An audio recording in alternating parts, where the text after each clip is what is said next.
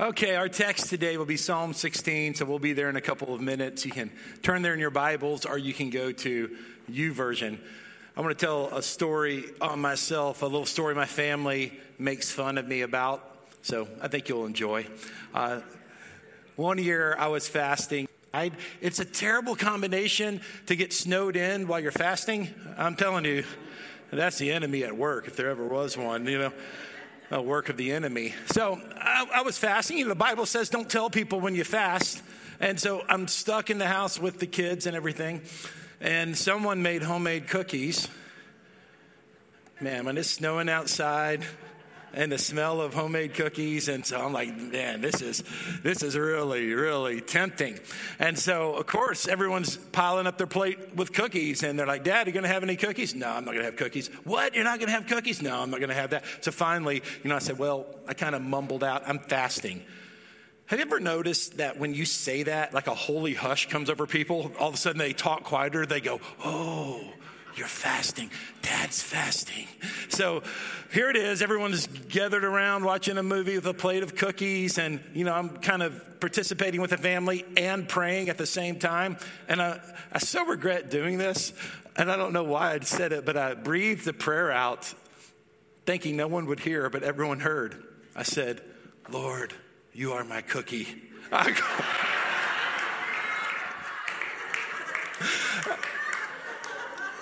One of the kids said, what did you just pray? And so that comes up like all the time now. Anytime there's cookies, you're like, Lord, you are my cookie. Well, that really came to mind when we saw today's passage. I want to talk about joy today, and I'm glad we opened up the sermon with one good laugh.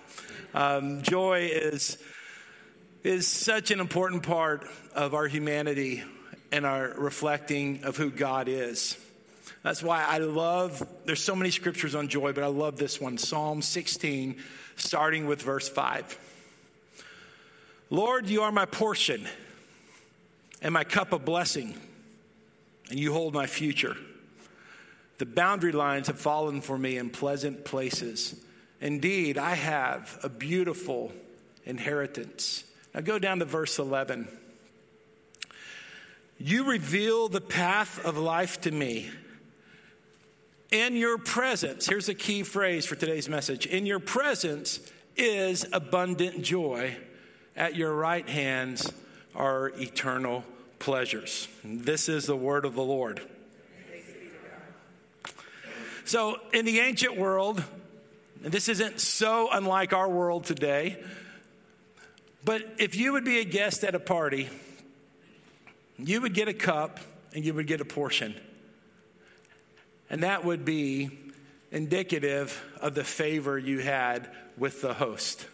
In fact, we know from cuts of meat, you understand this for those of you who eat beef, that there's different cuts of meat that are choice and others that are a little cheaper. So whatever your cut was indicative of how the host felt about you.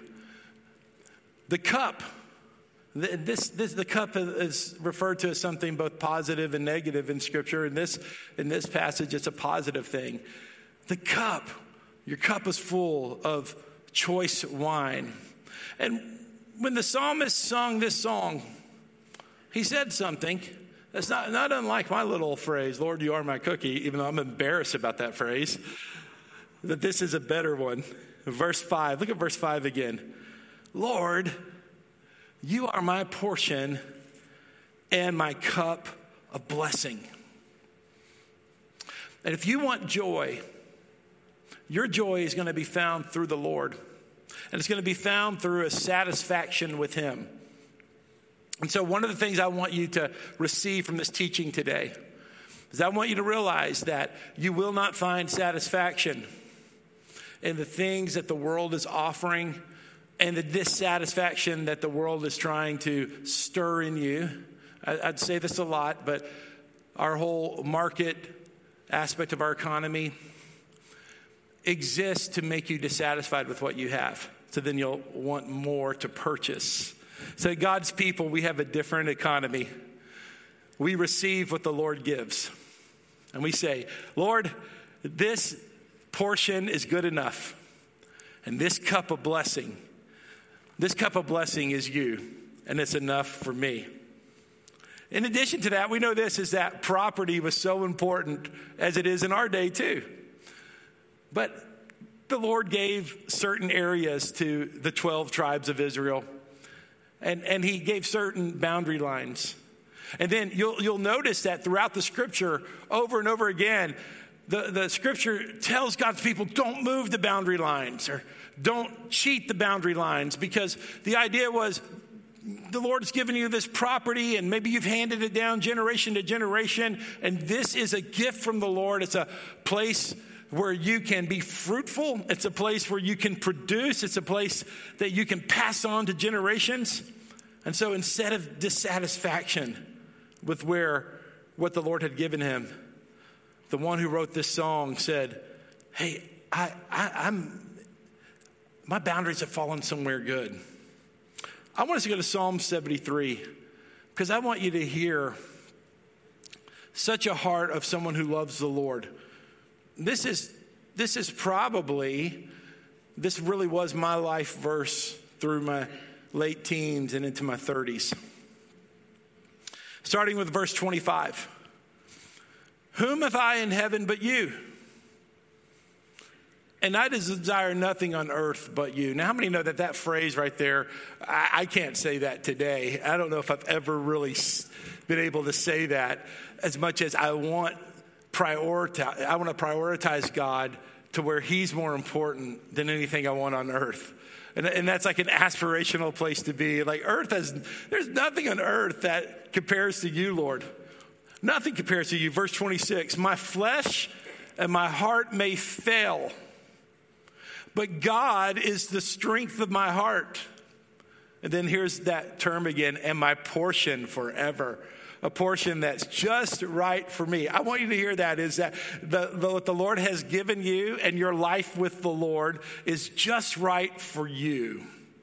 You don't have to compare your portion to someone else's portion. In fact, I read something this week. It says that the minute we compare with someone, we stop connecting with someone. I was like, well, that was good. That was so good I had to give credit to the author, not myself, because I need to apply that. The minute we start comparing ourselves with someone, we stop connecting with someone. Lord, you're my portion forever. Verse 27, those who are far from you will perish. You destroy all who are unfaithful to you. But verse 28, this is one of my life verses. But as for me, God's presence is my good. I've made the Lord my refuge so I can tell all your deeds. The NIV, which is what I learned the scripture from, said, but as for me, it is good to be near God. As for me, it's good to be near God. I don't want to compare my life to someone else's life as if their life is better. Because I have my portion and I have my cup, and it is to know the Lord. And that portion is good enough for me, and that cup is satisfying enough for me. This, brothers and sisters, is what joy is. Joy is not the emotion of happiness. Joy is knowing who you are and being satisfied with your portion and being satisfied with your cup. That's why the second point I want to make today is this. The presence of God is our inheritance. So the presence of God, my first point was the presence of God is our satisfaction. I don't know if I told you all that. Did I tell you all that? No. I'm sorry. That was point number one already. The presence of God is my satisfaction. It's been a couple of weeks since I've preached. I'm already out of practice. The presence of God, number two, is our inheritance. So we're satisfied with our portion.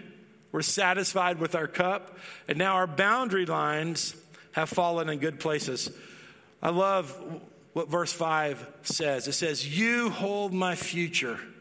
Oh, isn't that good? Isn't that good? In fact, I wrote that down and put it on my prayer list because I'm one of those people. I love to talk about the future. Hey, but I'm getting older. I have less future now than I have past. And I was like, I'm a very visionary person. I'm a very forward-thinking person. But God holds my future. I put that on my prayer list. What a scripture. You hold my future. And I apply that's for my kids too. And that's for you guys. That's for this church. The Lord holds our future. And we're humbled by that. And then going on in verse 6, the boundary lines have fallen for me in pleasant places. Indeed, I have a beautiful inheritance. Isn't it great when you can say, hey, I'm okay with my life because God has chosen this life for me. And I'm okay with this life because I'm not comparing myself, because the portion and the cup I have is good enough because it's what the Lord has chosen for me. That is joy. All right? Joy is not more money, more friends. That's not what joy is. Joy is knowing who you are in Jesus. And it's for all of you.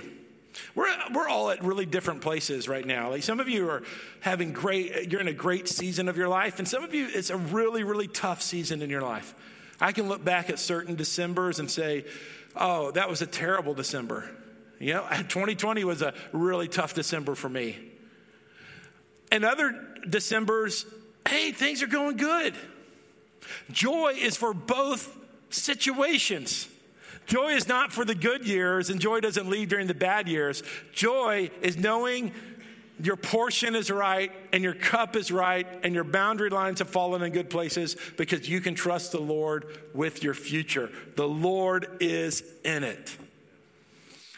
Dallas Willard, he was a Christian philosopher at USC, the University of Southern California. And this quote moved me so much. I know I shared it with you guys within the last year, but I said I have to share it with you again because it was such a forming quote for me. This is out of the book Divine Conspiracy. Your life is not something from which you can stand aside and consider what it would be, what it would have been like had you had a different one. There is no you apart from your actual life. You are not separate from your life. In that life, you must find the goodness of God. Otherwise, you will not believe that God has done well by you, and you will not be truly at peace with him. Don't we do that? We play this imaginary game. Oh, if I would have done this or I would have done that, then I would have been this way. If I would have gone into sales, I would have had a lot more money. If I would have lived in a different part of the country, I'd been closer to my family now. I understand the wisdom comes from reflection. I understand that. But what Willard's trying to say, and I think it's true from what I know from Scripture, is we can't imagine this alternative person because then we think that God hasn't been good to us. Instead, we accept the goodness of God. We know that life is consequential and we make choices that have consequences, but we know this is God's grace is strong on us even when we've made big mistakes. Right? That's part of how we know the goodness of God, is that he does not treat us as our sins deserve. Because I promise you, all of us have done dumb things that deserve the wrath and punishment of God. But his grace and love is so much greater. And so we stand under grace. We sing under grace and love. We go to the table of the Lord under the grace of God because God is good. But if you want to stay in the place of immaturity and think my life should have been better if God would have been good, then you cut God and his goodness off from your life. Instead, say, Lord, my portion is good and my cup is good, and that's why I have joy. Both Isaiah and then Zephaniah repeat many, many declarations about our future in God. Things that we have experienced through Jesus and things we will experience more fully when Jesus comes again. And I want to read one of these passages to you. Zephaniah chapter 3, starting with verse 14. Sing for joy, daughter Zion. Shout loudly, Israel. Be glad and celebrate with all your heart, daughter Jerusalem. The Lord has removed your punishment. Can we say amen to that? He has turned back your enemy. I want you to just see this. I'm going to give some commentary as I read this. This is what the power of Jesus and the power of the gospel has done. It has taken away our punishment, but it has turned back those forces of evil that are attacking our soul. The light and the presence of the Lord are stronger than the enemy's plan for our life and the evil that attacks us. The King of Israel, the Lord, that's Jesus, guys, is among you. You need no longer fear harm. Verse 16. On that day, and I just want to say this here. What day is that? Well, it's the day that we celebrate here during Advent. It's the day when Jesus came to earth. But that's a first fruit of what's in our future too. Jesus will come again. That's what Advent's not just about Jesus coming in Bethlehem. Advent's also about Jesus returning when his feet hit the Mount of Olives east of Jerusalem, and the whole world sees what a true leader is really like. An uncorrupted leader, a leader who leads in righteousness and holiness and perfection. So it's the already not yet kingdom of God. That's an important phrase to us around here. We use that phrase a lot. The kingdom's already here, but it's not fully here. That Jesus has already come, but he hasn't asserted his rule and reign fully quite yet. And so we get a taste of revelation. We get a taste of healing. We get a taste of his authority, which proclaims the full authority of God that is on its way with the coming of the Lord. So verse 16, on that day it will be said to Jerusalem, do not fear, Zion. Don't let your hands grow weak. The Lord your God is among you, a warrior who saves. He will rejoice over you with gladness. He will be quiet in his love. He will delight in you with singing. This is what we experience in the gathering of God's people when we experience the presence of God. This is what you experience when you have a devotional life with the Lord. And in those late evening hours or those early morning hours or in those lunch hours when you set aside 10 minutes, 15 minutes, 5 minutes to connect with the presence of the Lord, you get a taste. You are living in that day. It's a day of rejoicing. It's a day when the sin that attacks our soul is under the lordship of Jesus Christ, and it does not rule or reign within us. It's a time where we rejoice that we live in a world where suffering doesn't have the last word, where warfare will not always exist. We live in a world where children will not always be violated. We live in a world where diseases will not always spread. We live in a world where corruption and a lack of integrity and a lack of justice and leadership will not rule the day. It will not be that way forever. We see it now, but that's not what this planet is destined for. This planet is destined for wholeness, healing, righteousness, peace, love, harmony. This planet has its best days ahead when Jesus' rule and reign is fully asserted. And so that's why we rejoice. That's why we sing. That's why we dance and we have joy, because we know the one who will complete everything our heart longs for. Guys, I can't give you a message on joy that says you won't get sick in the next year. I can't give you a message on joy that says, I promise you someone you care for will not let you down. I can't give you a message for joy that says, hey, there's going to come a time in this life where you won't have to wait 2 or 3 days for the next paycheck. Because that's not what joy is. Joy means that even when those closest to me abandon me, even when I'm standing and waiting for healing to manifest in my body, even when I'm not recognized by my bosses for the job that I've done, even when that the people that I care for the most have forgotten me, I have joy not because I'm happy, not because I'm in a preferred state. I have joy because I know the one who is holding my future and the future of the world. And there is coming a day when all the wrongs will be made right under the lordship of Jesus Christ. It's not dependent upon man. It's not dependent upon the wisdom of man. It is established in the righteousness of the Lord. And that is who we look to and why we look. We look further than what we can see, further than what we know, further than what we understand, further than what we can comprehend, into a future day established by Jesus Christ. A day of singing, shouting, rejoicing, a day of deliverance from our enemies, a day where God's people are exalted and they're reflecting righteousness. It's not here yet, but we've got a taste of it. It's already here, but not yet fully manifested.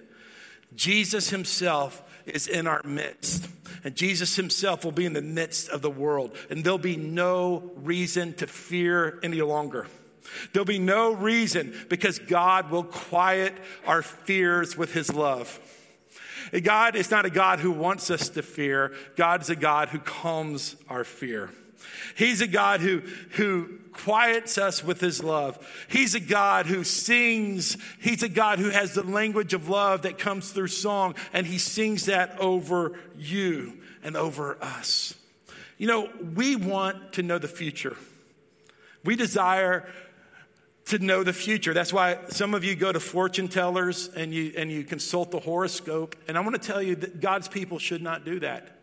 That is a companionship with demons, and it does not belong to God's people. Some of you don't know that, and you didn't know that till now, and so what you need to do is just stop. There's a spirit called the Holy Spirit, and he has wisdom, and he revealed himself through Scripture, and that is where our well of wisdom is from.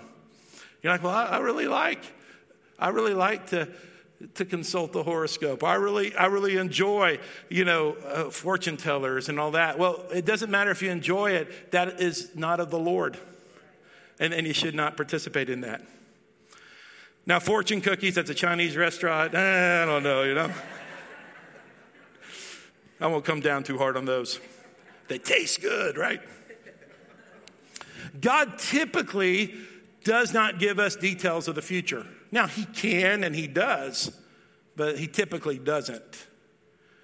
In a full scope of the Scripture, you'll see that.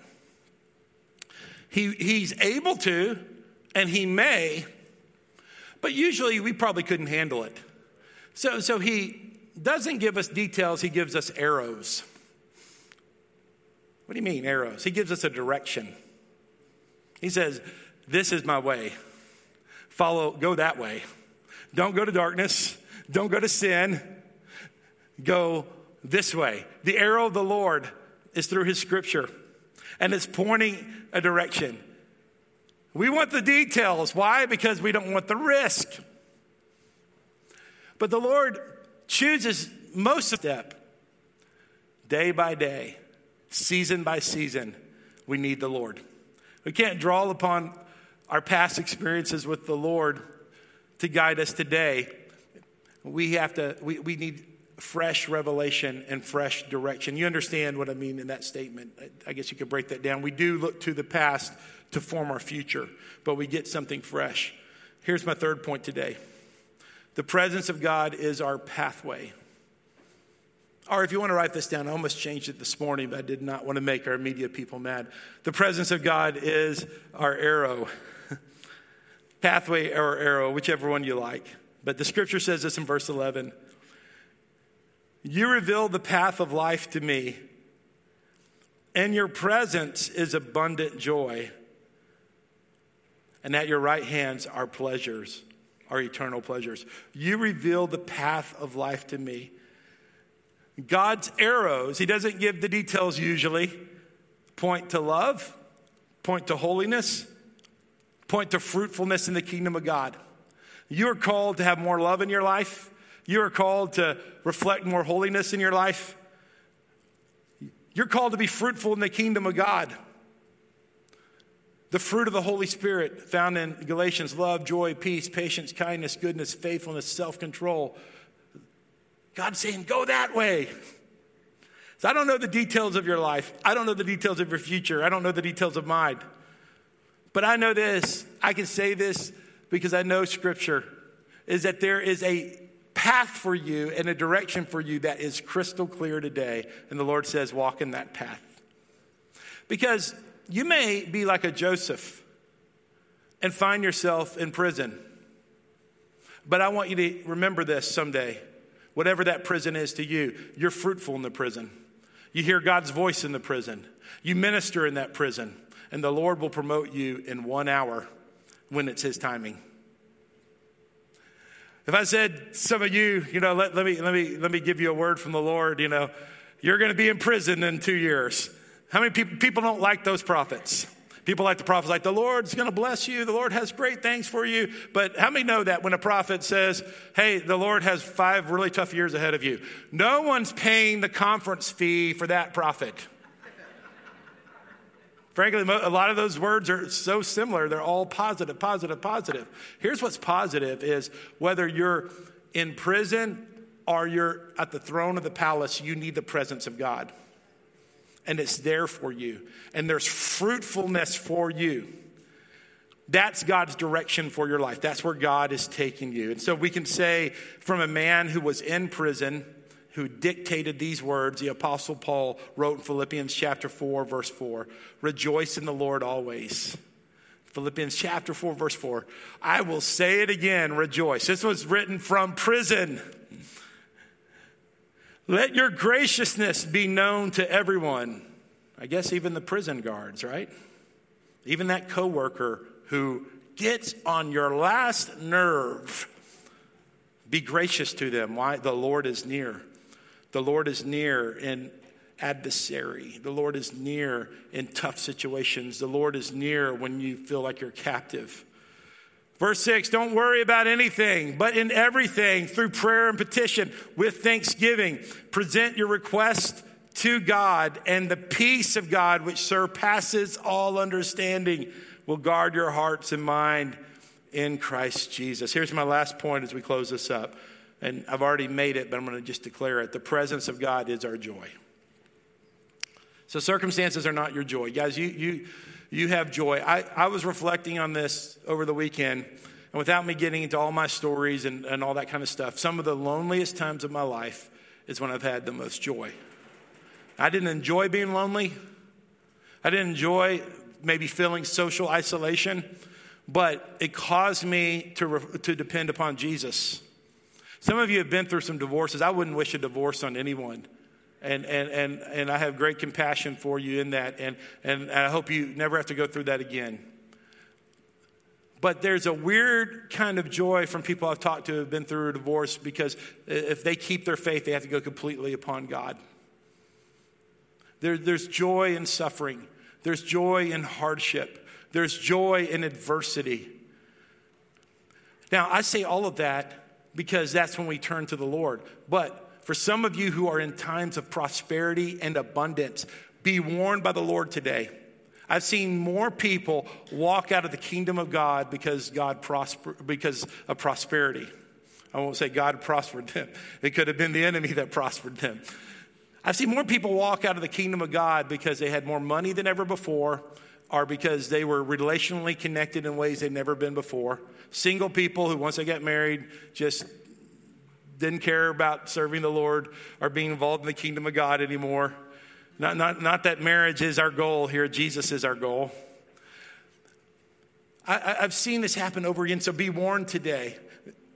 Some of you may be basking in artificial joy, but truly it is like a mirage. It's like a fake kind of joy, because it's all based off earthly circumstances. And the Lord says, seek the Lord now. Seek the Lord now. Seek the Lord in the day of abundance. Seek the Lord in the day of prosperity. Seek the Lord when things are going well, because the heart will drift. Hey, it's happened to me before. It's happened, and I know it's a great temptation. I'm going to look at this scripture, verse 11, one more time in the NIV. You will make known to me the path of life. And here's our key phrase today. You will fill me with joy in your presence, with eternal pleasure at your right hand. Hey, let's stand together if you're able to. If you're able to, let's stand as we go to ministry time. Hey, I want to remind you of something I told you several times today. The presence of God is your source of joy. Hear this again. The presence of God is your source of joy. Quit putting your joy on someone else. Stop it. Stop making your joy dependent upon another person. It's not fair to them. It's not fair to you. Listen, if you're a little short on money, let the joy of the Lord be your strength, and you watch what God will do. God will provide for you. I don't know if it'll be money, or I don't know if it'll be an extra meal, or I don't know if it's a new way of thinking that God's going to help you extend the paycheck. But I'm going to tell you, don't let money be your joy. Listen, don't let your kids be the source of your joy. Kids are great, and part of living in the kingdom of God is protecting kids and helping kids flourish. And that's big on my heart today. That's who we are as kingdom people. We protect kids from the womb until they're adults. We do what's necessary to make kids flourish. That's part of our call. But we cannot idolize them and make them the source of our joy. We receive their joy as they reflect the kingdom of God. Lord, we just come to you this day, Lord, and we now move into this time of ministry, and we thank you, Lord, that you are dealing with the hearts of your people right now. You're dealing with the hearts of your people. Some of you thought, oh man, I'm off the hook today. It's a sermon on joy. I don't have to change. I don't have to change. I'm just going to hear a nice little safe Advent sermon on joy. And the Holy Spirit right now is like chipping away at your heart. Like the Holy Spirit's like coming against that rock in your heart. He's plowing it up and he's softening it up. And because in the presence of the Lord, there is joy. So Father, we come to you now as confessional people, confessing your greatness and confessing our sins to you. And we do that right now. And we're going to just do a different confessional today. And we won't do the one we typically do on the screen. I'm just going to ask you to repeat this prayer, this extemporaneous prayer to the Lord. Say it after me. Say, Jesus, I turn my heart to you. I repent of sin. You are the source of joy. Your presence is my joy. I turn from sin and I turn to you.